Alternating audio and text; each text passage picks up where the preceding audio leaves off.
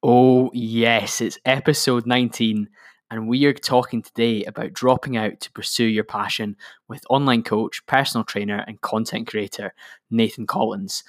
Answering the question, is it right for you? Looking at the mindset that you need to have in order to follow through on a huge decision, as well as dealing with adversity, including discussions around your place of work liquidating and even the COVID crisis and how it affected a number of different businesses, including those in the fitness space. Nathan also shares how he grew his one-to-one business, the relentless consistency and value that he provides on social media and his approach to multiple different platforms, as well as how best to structure your day when you're working at home, which will be of particular interest to a lot of us during this period, because that is what we're being forced to do during the COVID period. There's a lot to this episode, and I know you are going to love it. So without any further ado, let's get started.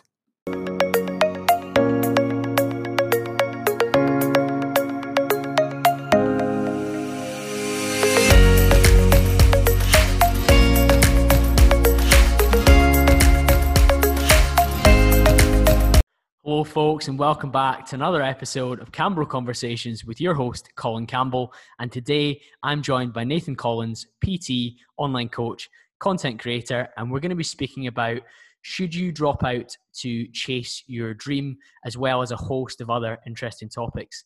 Nathan, welcome to the podcast. Thanks, Cole, mate. And I really appreciate you inviting me to come on the podcast. Obviously, I've listened to your podcast so far, and you've got some fantastic episodes with some fantastic guests. So honoured to be on here, mate. Yeah, I think this is going to be another cracking episode, and you're certainly up there with the level of guests that we want to be having conversations with, Nathan. With any good podcast, we have a little bit of an introduction at the start to tell the listeners who don't already know you a little bit about yourself. And with your story, Nathan, I think it's best if possible we start from the beginning and we talk about your journey into the fitness industry. For sure, dude. And I'll try and keep it relatively short because I know I speak a lot on my own podcast and my Instagram about this. So, yeah, my name's Nathan Collins. I'm a personal trainer, online coach. My first personal training job was October 2017. The kind of backstory was I went to university. The goal was to be a primary school teacher. So I did a sports coach development degree, obviously qualified or got a 2-1 from university. Went to London to do a 2-year course, PGCE. And the first year would have been a TA kind of year, and the second year would be PGCE. Yeah. And I got through the first year, and it got to kind of like Easter, and I kind of just decided it just wasn't for me. And obviously I had heart-to-hearts with my partner, Carly, and we spoke a lot about it. And she knew my heart wasn't in it, and it was kind of like a potential safe option. So from there, from Easter, worked for 6 months to get the qualification whilst I was obviously still at the school. Yeah. We moved to Chelmsford, and then I got my first personal training job. And then since then, just kind of powered through with obviously the job that I initially got liquidated, had to move gyms, powering through online coaching as well. And yeah, it's been a crazy kind of 3 years or so, but loved every second. Absolutely, Nathan. And there's so much within that as a top level for us to get really toward into. And we've had conversations previously about the path you went down with the teaching. Do you want to explain to the listeners a little bit about what influenced that choice and kind of where it came to its maybe bit sticky conclusion? Yeah, it's one of those where obviously, please, if there's any listeners out here that you are a teacher yourself, or you know anyone that's a teacher, please don't ever take anything that I say out of context, because it's just my own personal journey, my own personal feelings towards the career that I wanted to have. I wasn't an academic at primary school, high school. I kind of floated with life, and obviously got to university, got a 2-1, and I didn't really kind of take a step back and think about what I wanted to do. Yeah. I just kind of went the way that I felt like I should do, which, like most people, when you don't really have an idea what to do, you kind of, I wouldn't say go down the safe option, but you look at it, you look at the career that potentially you're going to have, you think, oh, absolutely fantastic. So I kind of went along with it, and obviously I felt that I was good with it because I had a background in sports coaching. I coached teams, obviously through university. I got many experience, got into a school. I had experience working in the school as well.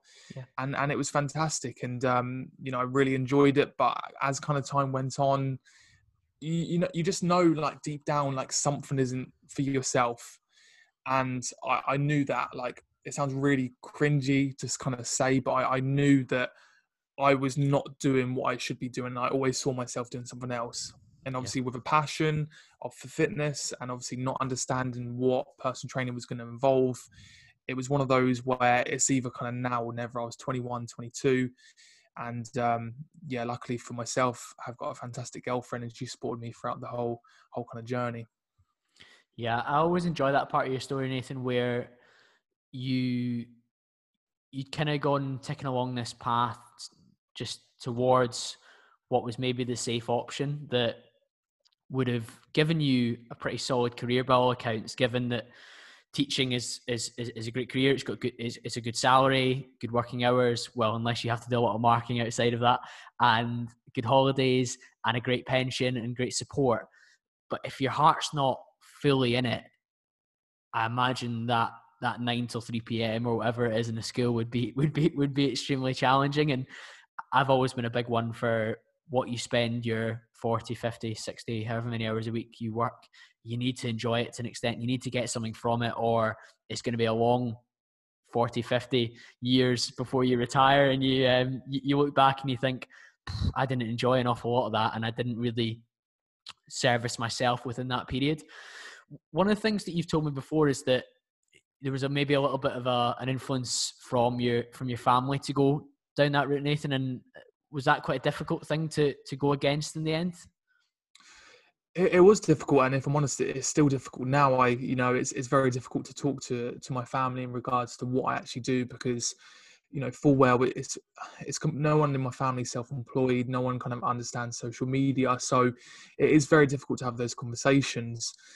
I think from my mum and dad's point of view, they've been fantastic with me throughout the whole experience of that transition. Obviously before that as well, I just think they wanted the best for myself, and they saw that pathway as, okay, Nathan's going to be a teacher. He's going to get an X amount each year, and he's going to do well for himself, and he's going to take a few years to do really well. I think as well because my brother, my oldest brother, he's an actor. He works in London. He's an incredibly intelligent guy. I always say that he took the brains from myself, and that probably is that is probably true. My sister was a teacher, so looking at my brother, he's done really well. He's the intelligent one in the family. My sister, she's a hard worker. She was a teacher. And you know what, Nathan, like you could do that. You've got the enthusiasm, you've got the communication, you're really well with people, and you can kind of go down that route. So from that point of view, they were very, very supportive, and I've got nothing against that, because you'd rather that way than the other way. The transition was very difficult to kind of explain to them, and I've kind of spoke about on my podcast a few times, and it's stuff that I'll open up probably more in the future down the line in regards to that kind of initial 6 months and what that was like personally. Yeah. But it was very hard kind of going back home to Ipswich, because I'm from Chelmsford. I live in Chelmsford, so I'm far away, and kind of, how's it going, Nathan? Yeah, it's all right. And that was a very, very difficult period of time, and they were supportive, but I don't know, it's just really, really kind of hard. And your family always want the best for you, but especially when you're going into a career that's, like you say, maybe not as viewed as stable from the outside world as a teaching career, and particularly when you maybe had that roadmap there with your sister who had a good teaching job and was doing well in that space, and mum and dad are thinking, Nathan, there you go. Go do that. You like you say, good communication skills, passionate about helping people. Go and get involved in that and make good money and have a stable career, and they don't have to worry about supporting you anymore, which is what obviously a lot of families care about. But you've gone a little bit against that. You've gone with your gut. You've gone with your passion. Carly's been a massive support for you, your partner, and you've moved to Chelmsford. I know you went through one of the quickfire PT courses, as many of my former PT and online coach guests did as well. What did it look like once that was done? What was the next steps? Yeah, so I think the main reason I did that online course was obviously I decided by Easter. I knew I was at the school until the end of July, and I wanted to, because I was in London at this point. We decided to move to Chelmsford just to create a really kind of positive environment for ourselves where I can really kind of push on. No one knows who I am. I'm just Nathan, the personal trainer, and yeah. So obviously I was doing the online course. Ideally, I would rather do a slightly different course.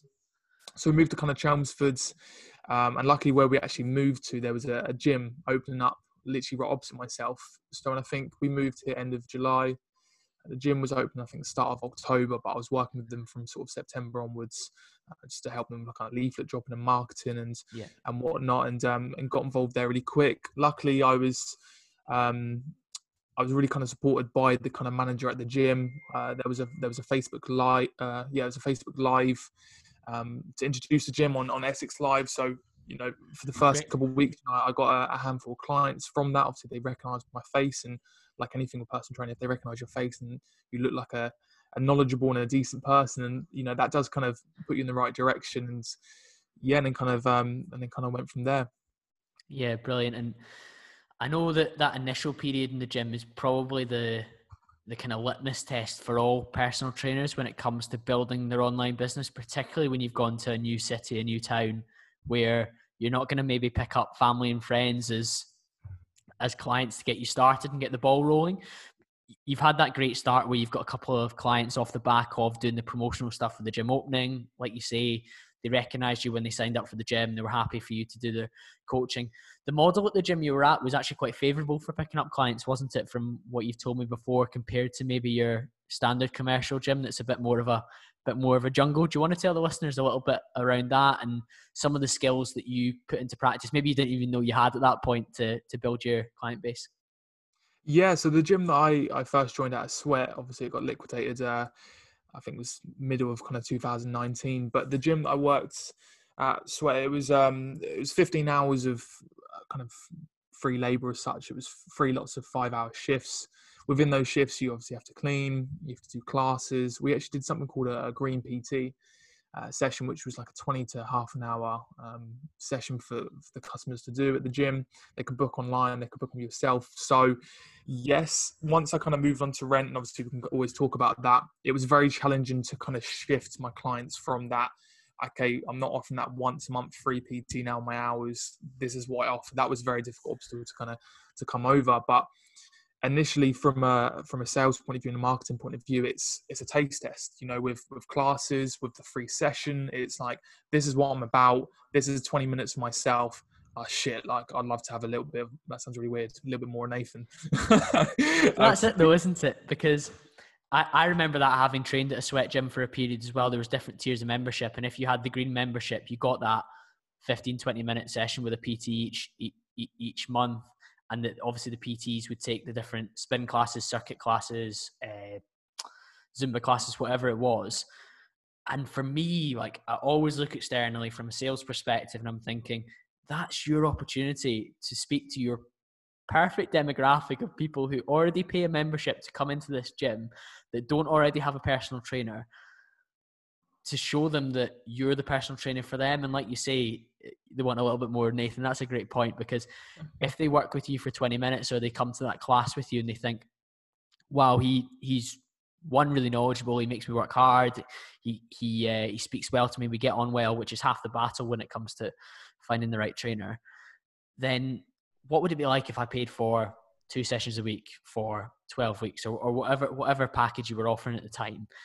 Then that's the environment. I often see PTs moaning about I'm having to do spin class tonight. And I'm thinking, in my world, if I got to pitch effectively what that is, a pitch to 15 or 20 of my ideal customers, like, I don't even know how much that would be worth to me. Like, tens of thousands of pounds in terms of what I do, but to a personal trainer, that would be worth like thousands of pounds potentially right in front of you. And you shouldn't obviously see the clients as money bags. That's not what I'm trying to get at, but it's an opportunity to convert leads into clients. And I guess you managed to do that as well. Yeah, for sure. And I think, like, yeah, your mentality, like you're just saying a second ago, it's an opportunity. Whereas I remember a lot of the kind of PTs initially, it was like that, oh, come in for a shift. And don't get me wrong, like no one wants to clean the toilets from a personal training point of view, and no one wants to clean the treadmills, but it's that every single shift, it's the engagement. It's like you just have to drop little kind of value, bits of value. Like I said, it's a kind of taste test as a person. It's that 5-hour shift that goes a long, long way. And yeah, it's hard work to begin with, but once the wheels in motion, those 15 hours a week, absolute goldmine, mate. Yeah, you've spoken to me before about the attitudes of people within the gym. Do you want to maybe share what that was maybe like a little bit in terms of who was around you, your peer group? Yeah, it was a very difficult situation, if I'm honest, to be around, to begin with, from the gym that I was at, because a lot of them were like myself, they were new PTs. It was just a different kind of mentality and an approach to person training and business. And again, I don't mean that in a disrespectful way, but of course I stepped foot into it, not really kind of, I'm learning on the job at the same time.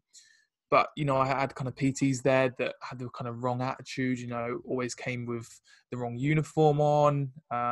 You see them in sessions, they don't really look like they want to be there. You kind of have conversations with them as a person. And like I said, I'm so enthusiastic about this. Like, I love this. Like, even at the 5-hour shifts, I was absolutely loving it.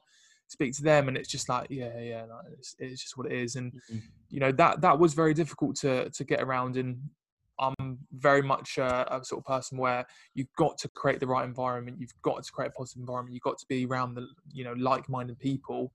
And unfortunately, there was personal trainers, online coaches there, like who I speak to, like through social media. And there's a few that I have met in Chelmsford that are fantastic and on the same wavelength and inspire you and motivate you. And at the same time, but then unfortunately, you know, 90% of the kind of PTs, they don't see it as a business. And when I stepped into the industry and what I was going into, all day long-term goal is, this is a 1, 3, 5, 10-year business. I kind of knew the direction I wanted to go. And you come across a lot of people that just see this as a summer fling or a year thing before going on to another job. And yeah, that was difficult to get my head around. Yeah, completely agree on what you said about environment, where you're trying to make it like an enthusiastic, positive environment, because that will feed on to the potential clients you've got, and it will feed on to the clients that you've got in terms of them getting a good experience when they're with you in the gym. And I certainly know from other roles where maybe there's people in your team or your business that aren't bringing the same vibe as you, and it can be challenging. It maybe it almost restricts you.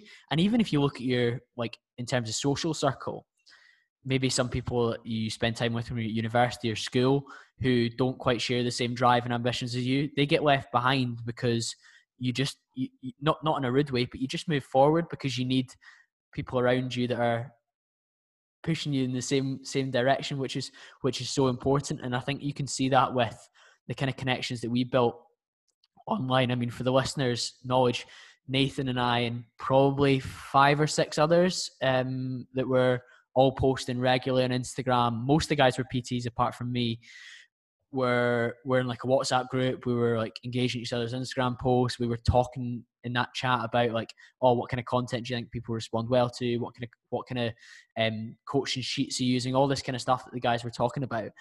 And I guess in some ways that replaced the staff room that you had at Sweat with people to speak to about what you need to be doing to grow your business. Yeah, for sure. I think from obviously I'm not really necessarily part of any engagement groups at the moment because there's a potential, you know, Instagram shadow bans and bits of, but obviously I'm connected with a lot of people. But it was different back then, wasn't it? It was different back then. It was good to meet people through that. And like I say, I'm like you don't use them anymore, but the people that you connected with from them, you stay in touch with the right ones. I'm sure you're the same. Yeah, and absolutely spot on. And you know, that engagement group for me is incredible. And I remember at the time when I think it was Cam Mackay, who obviously is doing incredibly well right now, and he was the one that introduced me into the group. And obviously I came across yourselves and a few others. And you know, I remember sort of speaking to Carly, like, this is fantastic. You know, these guys, like, every single day they're posting fitness content, they're providing value and education. I remember sort of saying to her, like this is what I am. This is what I want to do. This is I'm now among people who are my kind of fitness professionals as such. How good is that though? It just Oh, levels you mate. up. It just feels so Yeah. good when you connect with people like that. Yeah, it was fantastic. And that was part of the reason why I kind of made the move to online coaching probably a lot earlier than what I should have done. And, that was a mistake. I think that was early kind of 2018 because I saw other people doing it and I was like, I just want to get stuck into that. That's where I want to be going. And I obviously just jumped too quickly, but obviously took that back a few steps. That's quite funny. We've kind of segued into social media there, so let's go there. But first, when you say you launched your online coaching too early, appreciate that came from a good place in terms of you were like motivated by the guys around you. Like some of the boys in that chat were smashing online coaching at that stage as well, and I guess maybe you were like, I want in on that. Like I can do that too. What wasn't in place for you to really maximize at that point, do you think? Yeah, and it's actually something that I hopefully to provide some sort of value to listeners right now, and because I see a lot of kind of personal trainers, online coaches, or new online coaches try and do this. It's the fact that the systems just weren't in place. So it'd be like someone messaged me online, blah blah blah. I'd be like, join my online coaching service, and there was no service. It was a sheet that I would have. It would be a back and forth message on WhatsApp, and that was pretty much it. Because I didn't actually know what online coaching myself. I just thought it was, here's a plan, we'll check in a few days, and that's it. And I do actually see that with online coach or personal trainers now. You've got to, I personally think, if you're looking to get into online coaching, having that personal training background of actually dealing with people on a regular basis, actually finding out what people want and the service they're after, and how you've got to be in the game a little bit to acknowledge your weaknesses of your service to make them better, rather than let's just jump straight into it. So yeah, that was a massive kind of error on my behalf, but it was one of those things where I always think that everything happens for a reason, and the position I'm in at the moment, which is obviously of course can always be better, and I'm still working on it, but I don't think I would be doing what I am today if it wasn't for those mistakes early kind of 2018. That's such a good point. And like you say, you kind of went back to the drawing board, you withdrew, you focused again on building that one-to-one business. You got fully booked, you got onto rent at Sweat and with your PT, and things started to blossom from there, and you still focused on your social media. So we can maybe talk a little bit about that, because for the listeners that don't know Nathan at the moment, he is one of the most consistent content creators on social media across a number of platforms. Everyone knows that for a long time, I was extremely robotic and like just churning out Instagram content day after day. Nathan is like absolutely like that, but across multiple platforms. Nathan, do you want to tell the guys a little bit about some of the platforms you post on, some of the different things that you do for each platform, and which maybe platform is best for an online coach? I know you've got some interesting opinions on that. Yeah, it's very difficult, and to be fair, with this whole kind of COVID-19, obviously it's horrible what's happened, but for my business, it's been a blessing in disguise, because it's just allowed me to take a massive step back, a massive breather, and think, actually, Nathan, like, stop working, crazy amount of hours, stop trying to do everything, just take it back a little bit and actually assess where you want to go. And definitely social media falls under that. So the social media platforms I use at the moment, Instagram, TikTok, YouTube, LinkedIn, Apple Podcasts. YouTube. I think that's it. YouTube. Yeah, YouTube as well. So the way that I kind of structure my content is Instagram is always the number one personally, from a reach point of view and the value and education that you can provide on it. And I still love the fact that, from a picture point of view, if you have an aesthetic picture, that can reach so many people. And if you have the right kind of information, then fantastic. From a video point of view, the saves, like, that's why I've been trying to do so many sort of videos on there, because the saves is crazy. They're all different in different ways. The way I kind of segment it is like Instagram, YouTube, TikTok are kind of more Nathan Collins Fitness. Podcast and LinkedIn a little bit, and I'm still trying to, we spoke about briefly before in terms of LinkedIn, and I'm finding the feet and ways to kind of benefit from that platform. But at the moment, that's more of a, let's help kind of PTs and online coaches with their own business and tell my own story as such. So that's kind of how I break it down.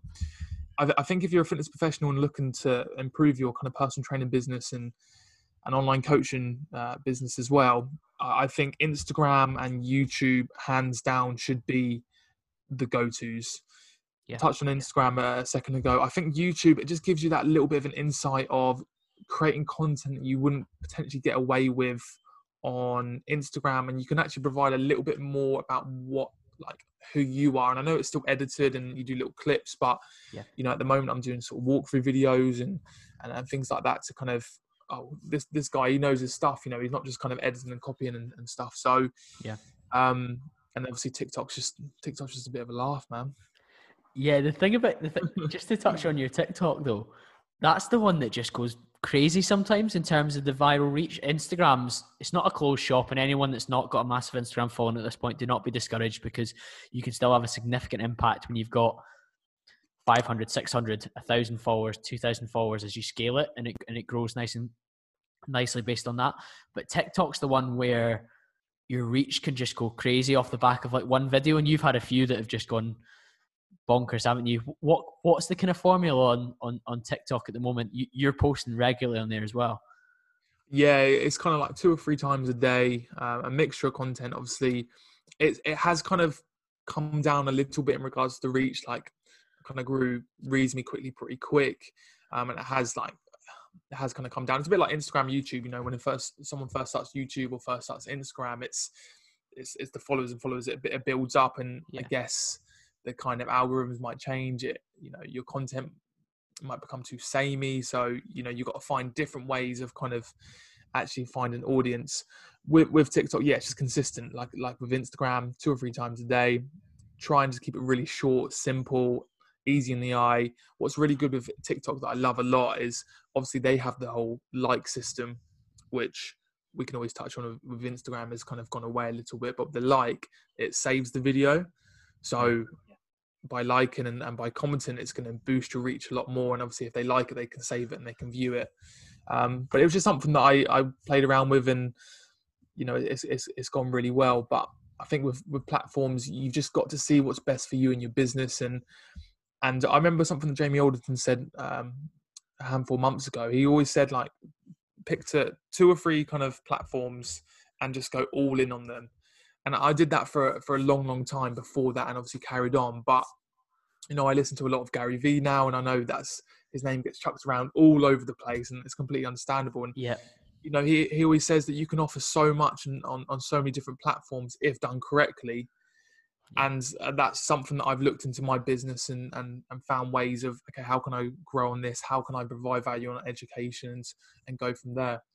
I can see that from your content though, because one of the things we've talked about before is that a lot of the time when you create that initial video, it can get reused from TikTok to Instagram to YouTube, to an extent on YouTube, because I know you obviously want a longer video on YouTube, but you can reuse it. And the same way that the post that you write for Instagram that's on an aesthetic photo, like you say, can be reused for Facebook, can be reused for LinkedIn, as long as the caption can be reformatted to a small extent, you can continue to hit multiple platforms, and there's different audiences on each one. And I've spoken to a few coaches now, and I guess now I'm putting it out in the public domain. If you are an online coach and you want higher ticket clients, LinkedIn is the place to go, because the guys on there, and the girls as well, are corporate workers. They have typically a higher salary because they're in potentially higher paying jobs, because they're on LinkedIn, they're in professional jobs. And they are willing to spend £200, £250 a month on a good quality online coach. The other thing to be aware of, LinkedIn does not have very many coaches posting on it at the moment. So if you can get in there and start to grow, you will potentially reach a lot of them. And I see Nathan is ticking along on there. Rowan Wire, is a previous guest of the podcast, is on there, and he's smashing it as well. And he picks up some clients through it as well. So it's an interesting one where if you can get your message right, maybe a slight adapting of what you're posting on Instagram, then there's the opportunity to become an authority on there. And much like TikTok, the algorithm, which everyone's going to roll their eyes at, is much more favorable because there's a lot more organic reach. So if, for example, I like or comment on Nathan's post on LinkedIn, it's like Facebook was back in the day, where you used to see everyone at school liking each other's photos because it shows on your newsfeed, which for growing is ridiculously good compared to Instagram, where if you like something, nobody sees that. Just you're the only one that's aware that you've liked that post, so your friends can't get on board with what you're liking, apart from maybe through the explore page. So it's interesting your approach to all these different socials, Nathan. Do you want to maybe tell us just very top line, what are the main things that you try to do with an Instagram post? Because that's your, like you say, your bread and your butter. What are the kind of main things you try and do to build your audience and to give value to the ones that are already there? Yeah, two things with Instagram. I think the value in education. When I say value in education, it's like when someone starts an Instagram account or a fitness account, it's always like how to track your macros or how to track calories, and it's just that simple. Like you've just got to find a way of putting your own spin on it, make it very, very simple, but then educational at the same time. And that's what I was saying, like in regards to, you know, kind of PT and online coaching, it does take time. That, you know, same applies to social media. It takes time to really understand what works for those posts. I think as well, saves, saves reaches the more saves you get in posts, the further your reach is going to go. And with pictures, you know, they're not like videos where people can save it and do the workout, whatnot. But with posts, if you can try and make it like 5 motivational tips, 1, 2, 3, 4, 5, really simple, someone's going to save it. It's going to reach more people. Get on the explore page, and you know that's really good. And just to finish up on the social media, which I obviously didn't touch on a second ago, is with each platform, you know, find how that works, find how you can reach, find how it's going to help your business. And what I did at the start of kind of lockdown was obviously wrote down every single social media platform, find out the ways that you can kind of grow on that platform, because every way is different. Like you said, with LinkedIn and in regards to the comment, TikTok, you know, you can just go viral. Facebook, if someone shares a post on their page, you can reach more people, and just find out ways on how to grow, but to follow suit with your business at the same time. Yeah, of course, and because for those that didn't kind of really hit home with that message, there is you're not just posting for the sake of it. It's not just a case of I post twice a day on Instagram and it's just pointless posts. It's actually like, I think pretty much every day during lockdown you've posted like a workout for people to do that's either no equipment or limited equipment, which is so relatable and so helpful. And you can see from your engagement in terms of like genuine people like liking, commenting, saving, you've built like a lot of trust with them. And when we come out of the back of this, you'll be in a really good position because of that. And that probably leads us into handling adversity. And there's probably been 2 cases that will spring to mind when we talk about your situation, Nathan. One of those is the dreaded C word, and we'll get onto that. But you've mentioned already that early 2019, mid 2019, Sweat liquidated, which was the gym that you've been working at for well over a year. What happened there, and what was the situation like? Oh yeah, that was a horrible situation, but a blessing on the other sides. Yeah, so the gym, it was a very, very small kind of company. I think it had, well, obviously you know of yourself, there was one up in Scotland. There was sort of 4 or 5 gyms scattered around the country.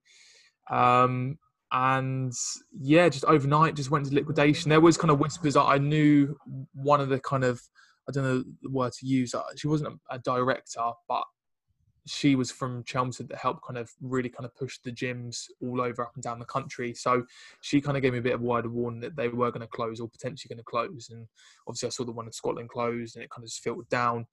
Yes, but yeah, that pretty much happened overnight, and it was a very horrible situation, and something very similar to what's happened right now. I think it's happened on the Thursday or Friday, so I just gave myself the whole weekend off to really kind of think about what I want to do going forward, what gyms to open, because I was still, you know, October 2017, you know, it was kind of like March, April time, you know, it's kind of 18 months. It's not a long period of time at all to be in your PT career, because you know, it does take time to build a business, and obviously that happens. But yeah, took that weekend off. Obviously there was tears, there was times where you're thinking, shit, like what the fuck am I going to do? There's self-doubt creeps in, but going back to the positive environment and the mentality, I think if you kind of have that in place, you have all the tools to kind of move forward, and that's what you got to do. You got to be proactive, you got to be adaptive, and you just got to be strong-minded. And yeah, took that weekend off, assessed all gyms that potentially I'd like to work at. And then Riverside, luckily, again for myself, it was a very small gym, Riverside. And now I think it's the largest in Essex. They built obviously a new complex. I think it was happening like kind of late June, early July. So it was only kind of like a month of working in this like really, really small gym. I'm talking it felt like a hotel gym. I can't believe how long that gym itself was there in the leisure centre. But now it's got like a massive complex, and I've been there since. Yeah, I remember chatting to you at the time because, like I say, I think I was still a member at Sweat, but I wasn't training there very often because I was traveling a lot with work at that point. But I knew it had closed. And I reached out to you and you were like, yeah, we're getting rumors that it's closing. And then like a day later, you got your email or whatever it was from the management to say, sorry, everyone that works here, it's changed days. And I just think they got their model wrong, which is unfortunate in terms of number of members and whatnot. But it shakes you to your foundations when your place of work is not there anymore. And I appreciate anyone that's listened to the Solo podcast will know that often adversity is what tests us, and it tested Nathan, and you can see that you came through it in a strong position because much like myself, you had that mindset where I'm going to be an asset wherever I go, and whatever gym you went to, so Riverside, as long as geography wise it was in a reasonable location, you were bringing clientele, so you were going to be really valuable to that gym. So you had an opportunity to say to Riverside, listen, I've got a good clientele come from Sweat, they all need to find a new gym. As long as you're not like a completely different offering in terms of like Sweat was like £15-20 a month. If Riverside was like £50 a month, then you might have seen a big drop off. But as long as it was a similar offering, they still want to work with Nathan Collins PT. They still want to come with you, and so that makes you a good asset. But of course, there's still that factor that you think, oh God, because all these people have moved gym or changed gym, will they still be my clientele? Will my book still be there? But I think you can see that the work that you'd put in before that and the work you put in after that paid off.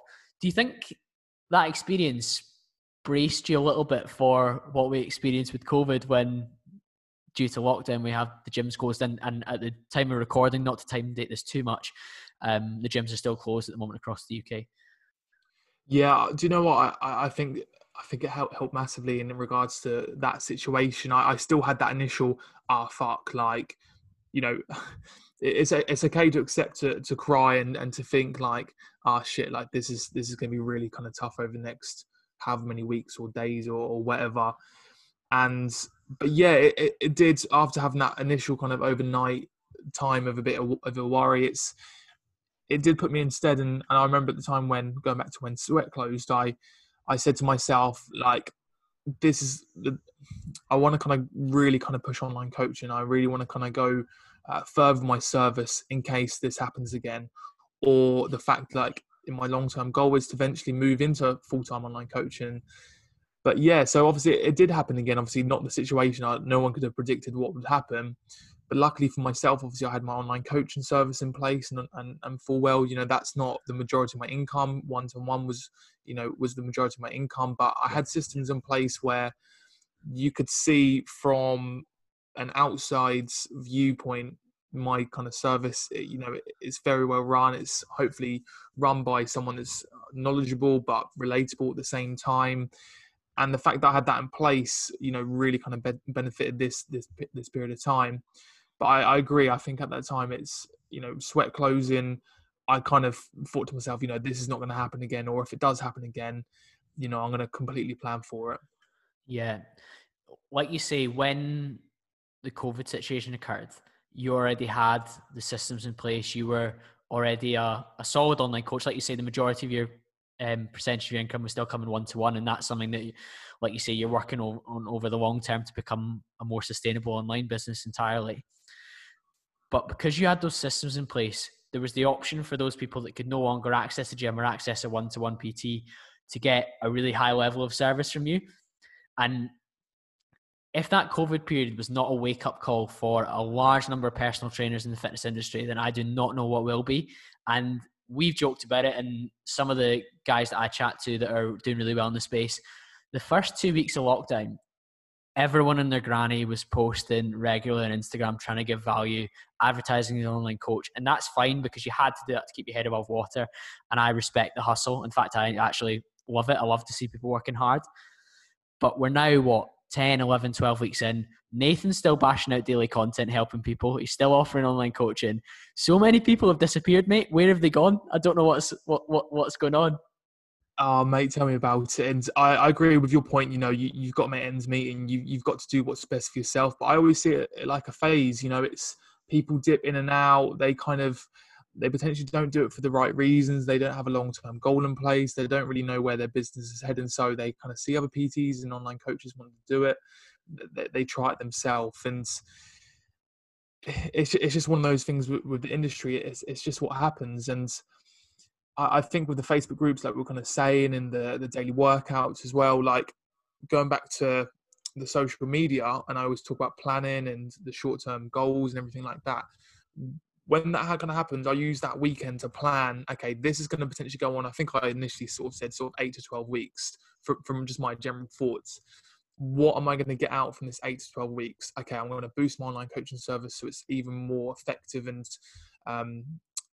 kind of increased when we come out of lockdown, which fingers crossed, hopefully it is in the motion of social media point of view. I'm going to improve this and this, not just numbers, but the actual kind of engagement and getting more people to understand who Nathan Collins Fitness is all about. And those plans in place, and obviously when the content and everything that I've put together, it's not just something like, oh, I'm going to wake up and I'm going to do this today, and I've just seen Colin do this, I'm going to do exactly the same. It's all completely thought out. I kind of knew what I was doing, and like you said with other PTs, online coaches, unfortunately, the transition is, yes, there's things that overlap, but the transition from a personal trainer to online coach is in some ways a completely different job. And some PTs are amazing PTs as a one-to-one person and that kind of service, but it's very difficult for some people to make that transition. Yeah, it's that quality of systems in behind it as well, because you can be the most knowledgeable PT in the world, but if all you're giving your client is a Microsoft Word document with a few exercises and a meal plan on it, you're not in the same ballpark, let alone this. You're not even playing the same sport, let alone the same league as the guys like yourself and some of the other coaches that I connect with, who are providing just these brilliant documents, brilliant support, brilliant check-in system, just constant kind of leveling up of the support that you give to your clients. And that's not to say that people that jumped from being one-to-one PTs to trying to provide online support during COVID did anything wrong, but they need to start to look at now, when they come out of this, I need to invest in coaching systems. I need to invest in software that allows me to provide the best possible service to clients. Otherwise, people might have during this period thought to themselves, oh, I've always liked having a one-to-one PT, but during this, Nathan or whoever else they have as their coach has given me a brilliant online service. They might not go back to one-to-one PT, or they might cut back their one-to-one PT hours, which will massively affect people's businesses. So it's going to be really interesting to see where it goes. One thing you mentioned that I'd like you to expand a little bit on, Nathan, was the change in your offering, because you set up your Facebook group. Do you want to tell the listeners a little bit about what that looked like and what drove that?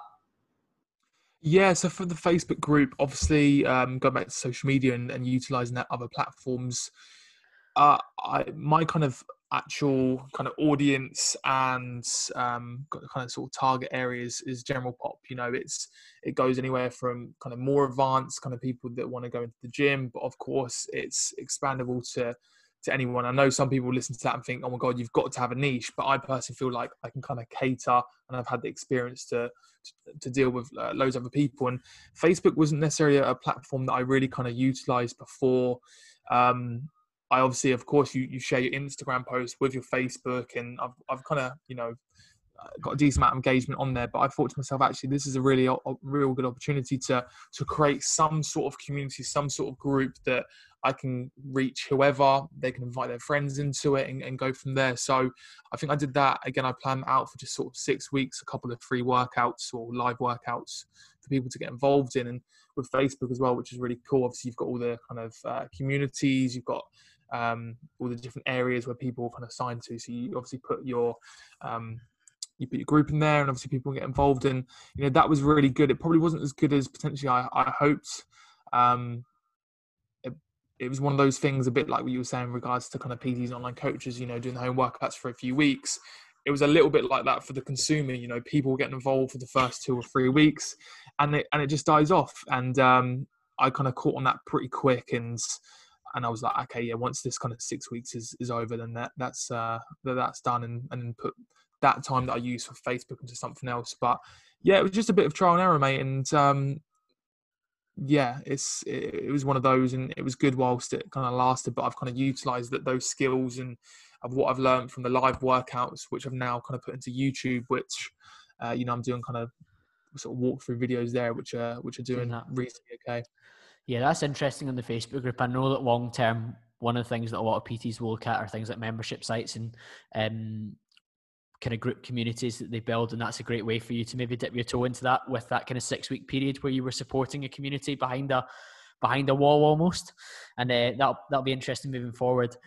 Now, for anyone that's not quite grasped this yet, Nathan's an extremely busy guy, and anyone that's not a fitness trainer, this will still be very interesting for you, because you've been working from home entirely during this period, working online on your laptop, on your phone, and you are cranking out a phenomenal volume of content, phenomenal output in terms of service for your clients.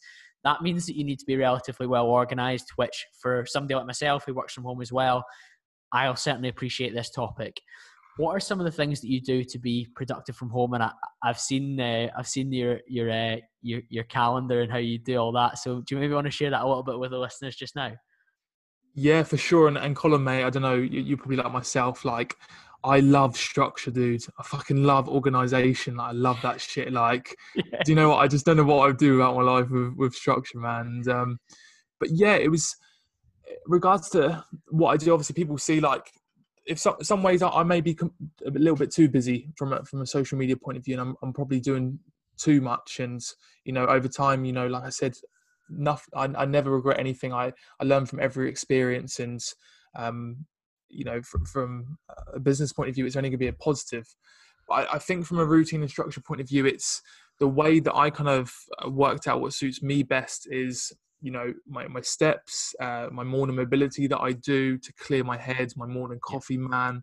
I can't go out my morning coffee, just to really kind of plan my day ahead. And then once that kind of 8 o'clock hits, it's all systems go, and I've kind of wrote down exactly what I'm going to do, whether it's, editing an Instagram post in the morning, posting on LinkedIn. The morning tends to be a social media / admin / kind of clients. And then the afternoon tends to be again, kind of clients. It kind of overlaps morning and afternoon. But then afternoon, I really drill in with the YouTube content, the Instagram content to film for the following day.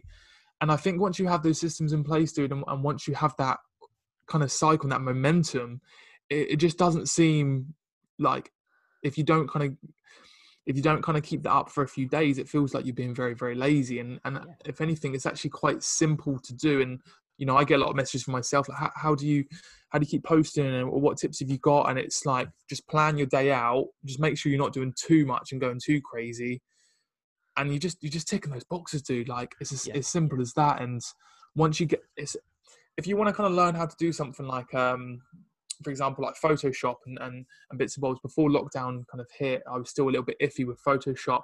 As soon as you learn how to use those platforms, which may take a whole morning, may take an afternoon, which is can be frustrating. Once you learn how to do those things, you can do it in 5 or 10 minutes, and it's getting past that point. And it's that investment.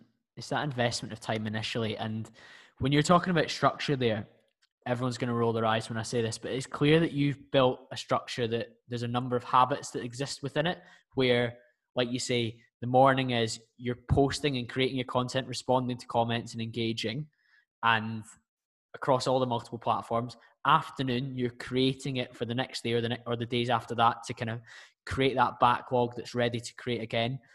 And that's just how you see your day. And you've got that to-do list that you create when you've gone for after you've done your steps and you're having your morning coffee. You're writing out, this is what must be done today. These are the non-negotiables. And that's relevant for anyone. So if you're sitting at a laptop like me and you're involved in insurance, you're involved in accounting, you're involved in marketing, whatever you're involved in, you can implement a similar structure, and you find that you actually free up a lot more time by being productive within those structures. Like, appreciate tonight it's 8:30, 9 o'clock at night, and you and I are on a podcast, but that's because it's what we like to do. But I was done everything during my working day, 9 till 5 in the before I logged on at 9 o'clock. I did all my socials, And then after I logged off, I did my training session, did my socials, and I could be watching Netflix. I could be chilling out now because I've done and ticked all the major boxes. And you and I are both busy people, but because we have that structure, almost one of the phrases I quite like is discipline equals freedom. So the discipline that we have during the working day that we create ourselves, I appreciate you definitely create it yourself because you're self-employed. But it then frees up time for you to enjoy with Carly, to you to enjoy with family, whoever you choose to spend it with when we're in more free time, in terms of outside of lockdown. But that kind of initial structure that you've got allows you to enjoy yourself more so outside that. Do you know what? Yeah, it's something that I need to touch on. And someone sort of said to me the other day in regards to, you must be working all the time. And I kind of replied back saying, no, I'm not working all the time. I'm just working very, very efficiently with the time I have, because I think that time off, and like you said, I love this shit, man. I love kind of talking to you everything fitness and business, and you're very similar. We're on a podcast at 8:30 in the evening, but this time right now we could be chilling because we've done everything for the day. But that kind of chilling time just kind of relaxes me, sets me up to go again, because you can't go every single day full on. Yeah, some people can do it. Some people are absolute machines. But everybody needs that time off. Just kind of set your day up. For me at the moment, obviously I've got some evening clients and whatnot, but 8 to 6, like I'm full on. Like I know exactly what I'm doing. Yeah. It gives me enough time to get so much done. 6 p.m. me and Carly were chilling, man. We're making a little sofa bed down there, and we're chilling out. And that's, for me, that's very important, and something going forward past lockdown when I'm back into the gym and doing some one-to-one PT. I've learned from this experience that you can't work every single hour of the day. You just got to work harder rather than, you got to work smarter rather than harder. Yeah, it's that you're like working smart, but you're working hard when you do work, and that's the great point. And like you say, because you've like gotten really good at creating content and you've invested that initial time, you're much more efficient. It's the same way with the podcast. I can bang them out so much faster because I've done like 17, 18 episodes now. So it's a lot easier for me to turn them out quicker. Whereas the first one, I was taking ages to like make sure it all was perfect. Although podcasts are a lot easier to edit than YouTube. And that's why I'm not on YouTube, apart from just banging up the Zoom video. Love that. I've absolutely loved that, Nathan. I think one of the other things that I like to cover with most guests, particularly guys that are self-employed or are self-motivated, are just some of the self-development sources that you've used in recent years to build that mindset. Because you're now 3.5 years into the game, mentally, and your approach to dealing with things like COVID-19 and sweat going and growing a business under pressure from nothing in a new town. You've got a strong mindset. Is there anything you would point the listeners in the direction of? Yeah, there's a few things I want to kind of say in regards to this point. I think a lot of that is internal, and I like the thought of doing things that are very difficult, or when I kind of get scared about doing something, and I think, oh, that's too much, and then kind of doing it and overcoming that. Firstly, I love that so much, dude, and that really kind of drives me. I think from an external point of view, from kind of books and podcasts, I think I spoke to Dylan, and I know you've appeared on his podcast as well, and he asked me about the self-development books. I haven't actually read that many kind of books in regards to self-development. I think there's a few, like The Power of Habit, which actually, to be fair, that was an absolute game changer for myself. Yeah. Charles Duhigg or something like that. Yeah, I've read that too. Charles Duhigg or something. I think he's French, but yeah, class book. Absolute legend, Charles is. But yeah, How to Win Friends, Influence People. Those couple of books were fantastic, especially before starting as a PT and kind of getting into the routine of dealing with people and habits. But do you know what, mate? I'm much more engaged, and I learn a lot more from podcasts. Like your podcast has been fantastic. I know I'm sitting on your podcast right now, but you have so many different people on there that you learn a lot from, and I actually learn better and develop better listening to other people and their experiences and what they offer and how they've learned than I do by reading someone's book based on one person. Yeah. And especially with podcasts as well, you can listen on the go. Like in the morning when I'm working doing editing, I can listen to podcasts. And I think from that point of view, and I spoke about Gary Vee before, I sit down my breakfast, I watch a 10-minute video, so I'm kind of always learning daily. I wouldn't say I haven't got time, because you can always make time, but I probably haven't got time to sit down and read a book. So that's why I like the podcasts and The videos. important point you've made there, though, is you've picked a source that you respond to and resonate with. Like, how much have you picked up from podcasts over the years? Lots. So if it doesn't quite fit your lifestyle to read as much, and like, don't get me wrong, like, I do like to read before bed, and I'm great for that. But I'm also like, I know that I take a lot away from podcasts as well and audiobooks, because like you say, when you're doing your steps, when you're maybe doing some pretty low level admin work on your laptop, you can be tuned into stuff that's just ticking away in the background, just making you that little 1% better, which adds up over time, as we know from The Power of Habit and from Atomic Habits, James Clear. But it's so good that you've identified that source, and appreciate there's so many podcasts out there, and there'll be lots that you listen to that are fantastic. But just knowing that that's the medium that you can listen to and level up just makes you feel comfortable in yourself. And it's not a case of you must read 10 books a year, or you must read or you must watch this YouTube or this number of YouTube videos. It's a case of picking and choosing the ones. And I think that's a theme that's come through in this podcast with a lot of guests. It's not a one size fits all. And I hate when people just prescribe like one size fits all, and it's a case of finding what works for you. And I can see that that's been the case for you, Nath. Do you know what as well, Cole? Like from a self-development point of view, when you think of self-development, you think of books, you think of podcasts as well. What's worked well for myself, like obviously I have an interest in football, and unfortunately I support a very, very dog shit team in Ipswich. But you know, from a football point of view, like listen to how Ole Gunnar Solskjaer deals with Paul Pogba. Listen to you know, just like you can take, obviously a lot of it might not apply to you and your business and what you can take away, but that one small part that you take away makes a massive difference to your business. Like, you know, going back to your podcast, you know, they're not all PTs, they're not online coaches, not everyone in the industry, but because they're telling their experience and what they've learned, and they've got loads more experience than me, they're so much more mature and older, you pick so much from that and apply it to yourself. It's crazy. So if a listener's listening to this right now, like, the self-development books are fantastic, and podcasts and everything like that. But sometimes actually just find out what works for you, and you can kind of go outside the box a little bit. Yeah, I absolutely love that. And I guess just to come back on that, sometimes I'll just listen to a podcast or watch a YouTube video where it's two fairly intelligent or high achieving people just talking. And that's enough sometimes for me just to be like, just thinking about how they conduct themselves and how they hold themselves. Like you say, maybe, like you say, the football example, somebody will touch on like one little thing within like a 5-minute conversation. You'll be like, that's all I needed to hear. That helped me. And I love that. And like I say, I've definitely listened to podcasts before where the subject hasn't been like the most important thing or like the most interesting thing for me, but it's been two like articulate, well-spoken people that have like gone back and forth with like intelligent conversation.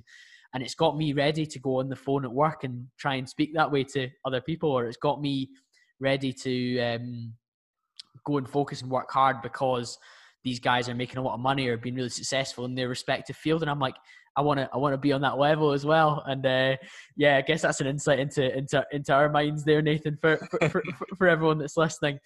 Let's wrap up there, Nathan, in terms of telling the people where they can connect with you on the different platforms that you operate on.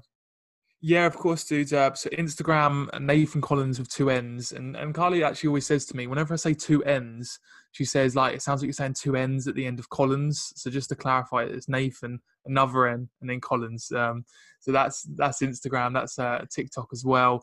YouTube, just Nathan Collins. And just to quickly plug my podcast as well, you know, it's for PTs, online coaches, fitness professionals as well, an insight into the fitness industry. And it's just to talk about people's experiences and again, my own journey and kind of what I've learned so far, and try and provide as much value and education as possible. And if you want to connect on LinkedIn, anyone listen to this, let's connect. Yes, Nathan's pushing the LinkedIn big time. And just on Nathan's podcast, I don't work in the fitness industry, obviously I'm connected with a lot of people, but I've listened to it similar to what I spoke about there. I just sometimes like hearing two people speaking on a high level back and forth about an interesting subject, or even a subject that's not like top of my priority list, but it's just nice to tune in on. Last thing to say, guys, please get a screenshot of this, pop it in your Instagram story, tag Nathan and I. If you're on Apple and you haven't left me a 5-star review yet, I'll be coming to your house and telling you to get it sorted, because we're almost at 55 reviews and that's what I'm after. Hope you've all enjoyed this, and I'll speak to you all again very, very soon.